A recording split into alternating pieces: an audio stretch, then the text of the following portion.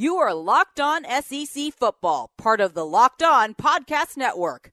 Your team every day. Welcome to your Locked On SEC Football Podcast. Got a lot to get to today. Who's the most important players in the SEC West that are not quarterbacks? Also, we'll have our final preview of the season for Georgia. The Bulldogs come up last, but they'll be probably close to first. And we've got all kinds of news and notes from around the SEC, including LSU. Ed Orgeron met with the media, and also at Missouri, got some injury issues there, and a player that you don't hear talked about a lot at Tennessee because they got a pretty good group of wide receivers, but this guy could catch a lot of passes as well from the tight end position. I want to remind you, support of your Locked On SEC Football Podcast comes from Manscaped, #1 in men's below-the-belt grooming.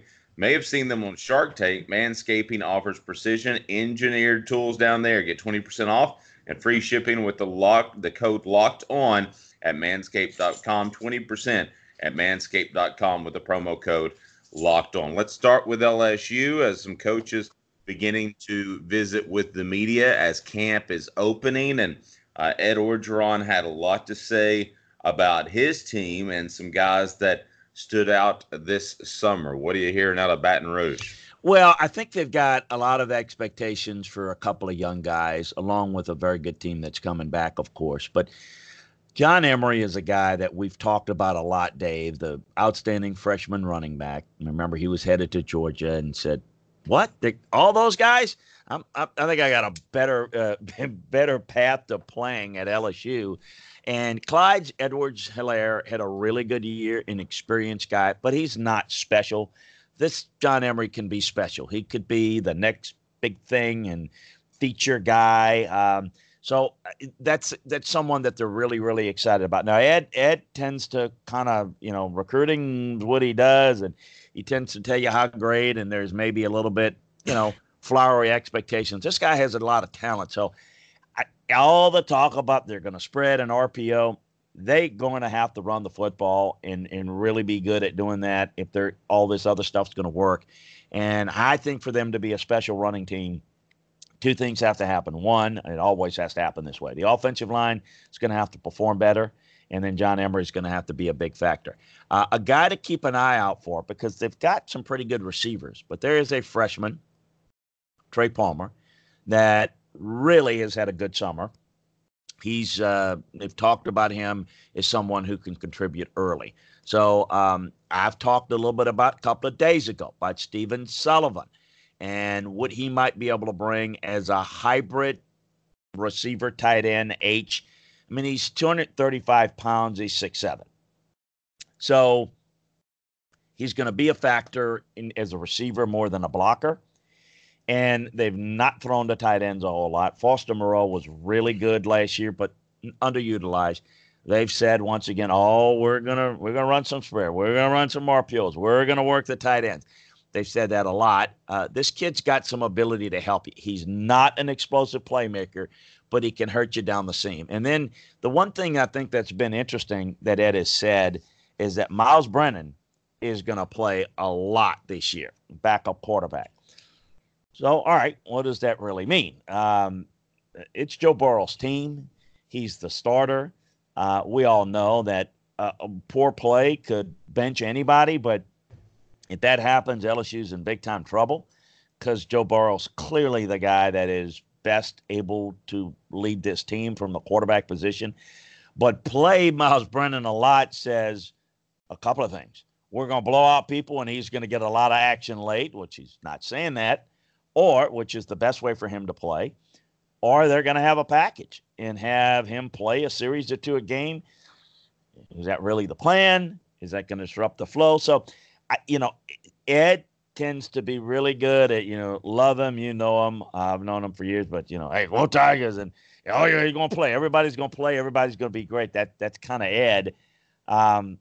Interesting to see. I don't know where Miles Brennan fits in terms of a lot of snaps. Obviously, we're not talking injury, but, we're going to play him in mop-up duty. Well, of course you're going to play him there. Of course you're going to play him if your number one quarterback goes down. He's the number two. But I don't know that they're going to, with this offense, they're going to have a package for him and play him a little bit or not. So it'll be interesting. Look, there's a lot of expectations for LSU this year. It's a good team. I don't know if it's a great team. A lot of people maybe have higher expectations in terms of the national perspective. We'll see. It's really going to depend upon where this offense can take them, because I think defensively they can stand any game. Moving to Knoxville, I look at Tennessee, a trio of wide receivers. Let's assume Juwan Jennings is healthy. And then you got Josh Palmer, Marquez Callaway. It's a pretty good group. Now, a guy that they'd like to get more out of than they did before, Dominic Wood-Anderson at tight end. Your thoughts on him, because he really could make for a formidable group of pass catchers if he can get open and catch the ball on occasion. Yeah, I like Tennessee's skill guys. I worry a little bit about the line of scrimmage. We've talked about that. You've talked about that. And that's been the concern, obviously, in East Tennessee about where they're going to be. And maybe that's the gap between them, the biggest gap between them and the top of the East with looking up at Florida and looking up at Georgia. And perhaps maybe at this point, looking up at maybe or right near a couple of other programs. I think Dominic Wood-Anderson can be a real factor in the passing game. Again, I don't think he's a guy that's overly athletic, that's gonna cause a lot of problems in terms of being able to be matchup issues, but I think can be real effective as a check down option. That makes it all the more important if you're going to have some protection issues. You're going to have to be able to get the ball out quick. And I think you can certainly work the tight end as a check down option. And I think Garantano's capable of doing it. The other thing that makes me look at his skill set and say this has a viable chance to have a pretty productive year is Jim Chaney. Jim Chaney likes to use the tight ends. That's a big part of what he does. You look at what he did at Georgia. Look what he's done everywhere. Look when he was at Tennessee, where he likes to have it if a guy can do it. And I think this guy can be effective. So you're right. I think they can get people matched up a little bit in some 11 personnel, try to run out of it, and then obviously work the tight end. That can alleviate. That's what you have to do when you're trying to build an offensive line and you don't have enough talent. The ball's got to come out quick. It's kind of like last year, probably the worst looking offensive line in the major colleges was Florida State. And they couldn't find their rear end with both hands, being able to figure out how to block people. And to complicate matters, they were running 5 and 7 step drops well, you can't do that. I mean, you've got to get the ball out quick. I think that's what Jim Chaney's going to do. And when you get the ball out quick, you slow down the pass rush a little bit to where you can work the 5 and step drop when you have to. But you can't do it all the time. You know, people always say, I cannot understand. It's 3rd and 12, and we threw a 6-yard pass. Well, they threw a 6-yard pass because they can't protect long enough to get the routes to progress deep enough. So they got to dump it off and have a guy run for it. So there's a lot of things that are into it. And staying on schedule, meaning having 3rd and shorts, is what they need to do. And I think one way you can do it is with the run game out of some spread looks and obviously working the check down to the tight end in the passing game. Yeah, that sounds like the old John Madden saying. That's what he used to always say. Don't understand why you throw it short of the sticks. Missouri with some injuries that, they don't. One seems in particular to be impactful. Center Jonah Dubinsky. Your thoughts on the injuries there? Yeah, he's medically retired, and he was the backup to the starter, Tristan Colin Castillo. So, good kid, tough kid for him that his career's over. Same thing with Jacob Trump. Don't know of any relation. He's medically retired there at linebacker. And then a couple of guys that will be playing this year, but are going to be not starting in the early fall practices, and that's the freshman safety Ismail Burdine with a shoulder injury, 6'1", 175. So I don't think it's going to be too bad. It's a depth issue, and he's going to be back at some point during camp. And then the redshirt freshman, Kamari Thompson, the receiver, has a little bit of a bum knee, 6'1", 210. kid, good-looking kid. I think he can be a reserve guy as well. But just some updates as they head into practices coming up here very soon, a few days. Coming up, the most important players that aren't quarterbacks in the SEC West and a preview of the Georgia Bulldogs. Stay tuned. More after this. You're Locked On SEC Football Podcast. He's Chris Landry at LandryFootball.com. I'm Dave Hooker. You are Locked On SEC Football, part of the Locked On Podcast Network, your team every day. Welcome back. You're Locked On SEC Football Podcast.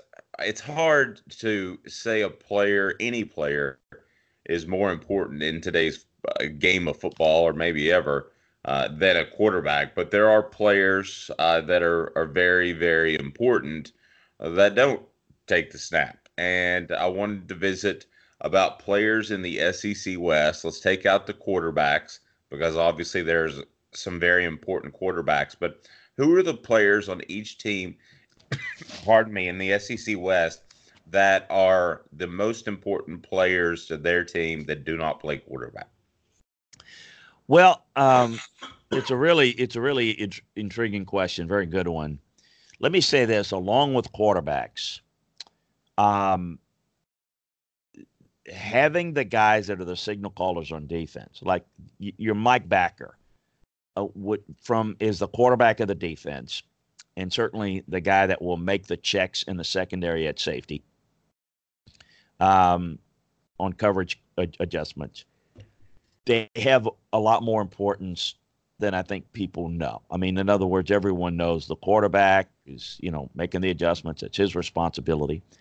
So when you're talking about just you lose this guy. People say, linebacker, and he's a good player, but boy, he didn't have a lot of tackles, or doesn't. If he's a signal caller, that's a bigger loss. Also, for the offensive line, the center is extremely important for those reasons, to help set the protections. So those positions are going to automatically go to kind of the top of the toughest to replace, even though they may not be the most talented players. So in the degree of difficulty of replacing them, this is why you got to work so hard to make sure that you've got an alternate signal caller that can step in. So it may be the Will Backer that you may move to Mike because he can make the checks better than the backup Mike. It may be a guard who is a little bit better in moving inside and maybe a little bit better at making the checks. Or you keep him at guard and have him make the checks there, which can cause some other complications. But so I want to present that out there, that's the most important ones there in terms of you got the center and the quarterback, safety, and the Mike Backer are the ones that are the more difficult to replace cerebrally in making decisions. With that said, we kind of take that out of the picture. If you look at the West, I still would say that a Dylan Moses at Mike would be very, very difficult for Alabama to replace. I think that for LSU, I think a young guy like John Emery would be very difficult to replace as well. I think that for Mississippi State, it's probably you're looking at a defender that can have an impact. Maybe a guy like Cameron Dantzler, who allows them to change up their coverages a little bit. He comes to mind as an alternate player that could fit into that category. I think, to me, at a place like Arkansas would be a McKelvin Aiken. He's an elite defender that without him, there's a big drop-off. There's a drop-off if you lose any player of that caliber on any team. But, you've got other places where I think that there's other options to go to, whereas I don't think there's as good of an option, for Arkansas. It's a huge drop-off. For Texas A&M, I think it's really interesting. It probably is going to be a defender. I would probably say Justin Matabuke. I think he can be a key figure in their defensive front, and I think it hurts them a little bit, quite a bit actually, if he's gone.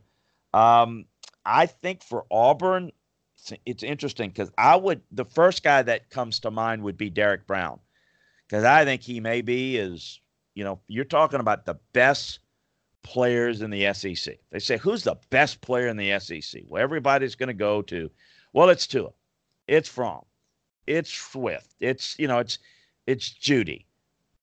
Those are good candidates.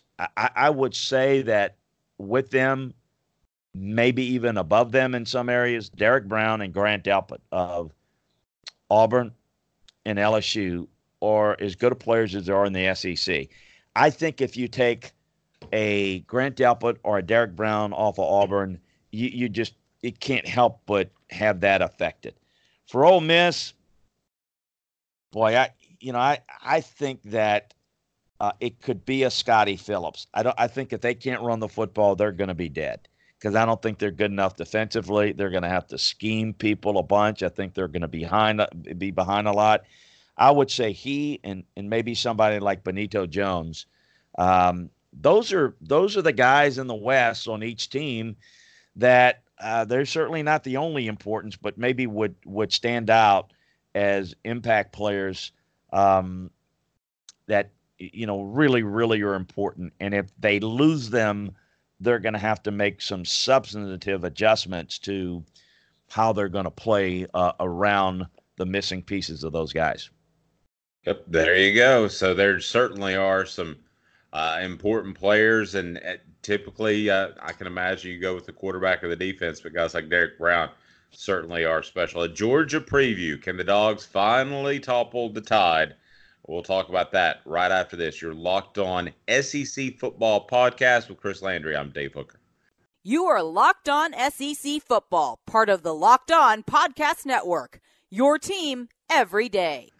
Welcome back. You're Locked On SEC Football Podcast. Let's talk Georgia Bulldogs. We preview each and every team. Dogs last on the docket. Is this the year that Georgia does it? Is this the year that Alabama falls? I think I know where you stand on that, but how close are the Bulldogs to making that happen? Really close. In fact, I think they've proven it the past couple of years. Quickly, we'll run down the roster because I want to talk a little bit kind of where the overall program has been. We know that they are very good at quarterback. Backup quarterback is a concern as it is for others. Running backs are ridiculously good, ridiculously deep. We know about the thin nature of the receivers. There's some talent. Well, speaking of important guys, Demetrius Robinson, the Cal transfer, is going to be big. That's one area there. The tight end, they're going to miss Isaac Nada getting play there, but that's maybe the one question mark. Offensive line, my goodness, maybe the best in the country. Defensive line, for all their great recruiting, that's where they've not been as good recruiting that position as some of the others. But they're still pretty good. I mean, I think that, Travon Walker is going to help them. It's a good group. It's relatively speaking, it's not as good as their linebackers. It's not as good as their secondary. But this defense is going to be really good. This offense will be really good. If you look at their schedule, everyone on their schedule, Notre Dame, Florida, Auburn, A&M. They've got a better roster than all those teams. They do not, nor have they had the better roster when you compare them to Alabama. And I think that's important to note because the last two times they've played, Georgia's had the lead for something like all but 2 minutes in the combined two games. I mean, they had the lead and controlled the game, and we know they couldn't finish. And that's they don't know how to win. They're not good enough yet. I will submit to you that from a roster standpoint, Alabama should have won both of those games. And I think if Alabama had won those games by, 7 points, 4 to 7 points, it's probably about where their roster is. You know, just a little bit better than Georgia. But the fact that Georgia, in the eyes of, and listen, rightly so, blew both games, they think coaching mistakes, whatever. In other words, I don't think Kirby gets credit for coaching them up a little bit to the point where they could have won the game, and gets criticized for the fact they couldn't finish. Hey, welcome to coaching. That's fine. But I just want to point that out, that we can talk to the cows come home how great Georgia's recruiting has been, and it has been great. It's not been better than Alabama's. It's not been quite as good as Bama's. Now, I know you say, oh, but 2 years ago the websites had Georgia ranked ahead of Alabama. That doesn't make them better. The roster at Alabama is better than Georgia's. Not by a lot, but it's better. I think it's one of the great jobs I've seen. And first of all, I thought the program was left in really good shape in terms of talent level. But I'm going to tell you, that first year, Kirby came there, a little bit of a culture and work ethic, a toughness adjustment. I think the program was a little bit soft at times in the latter stages under Mark.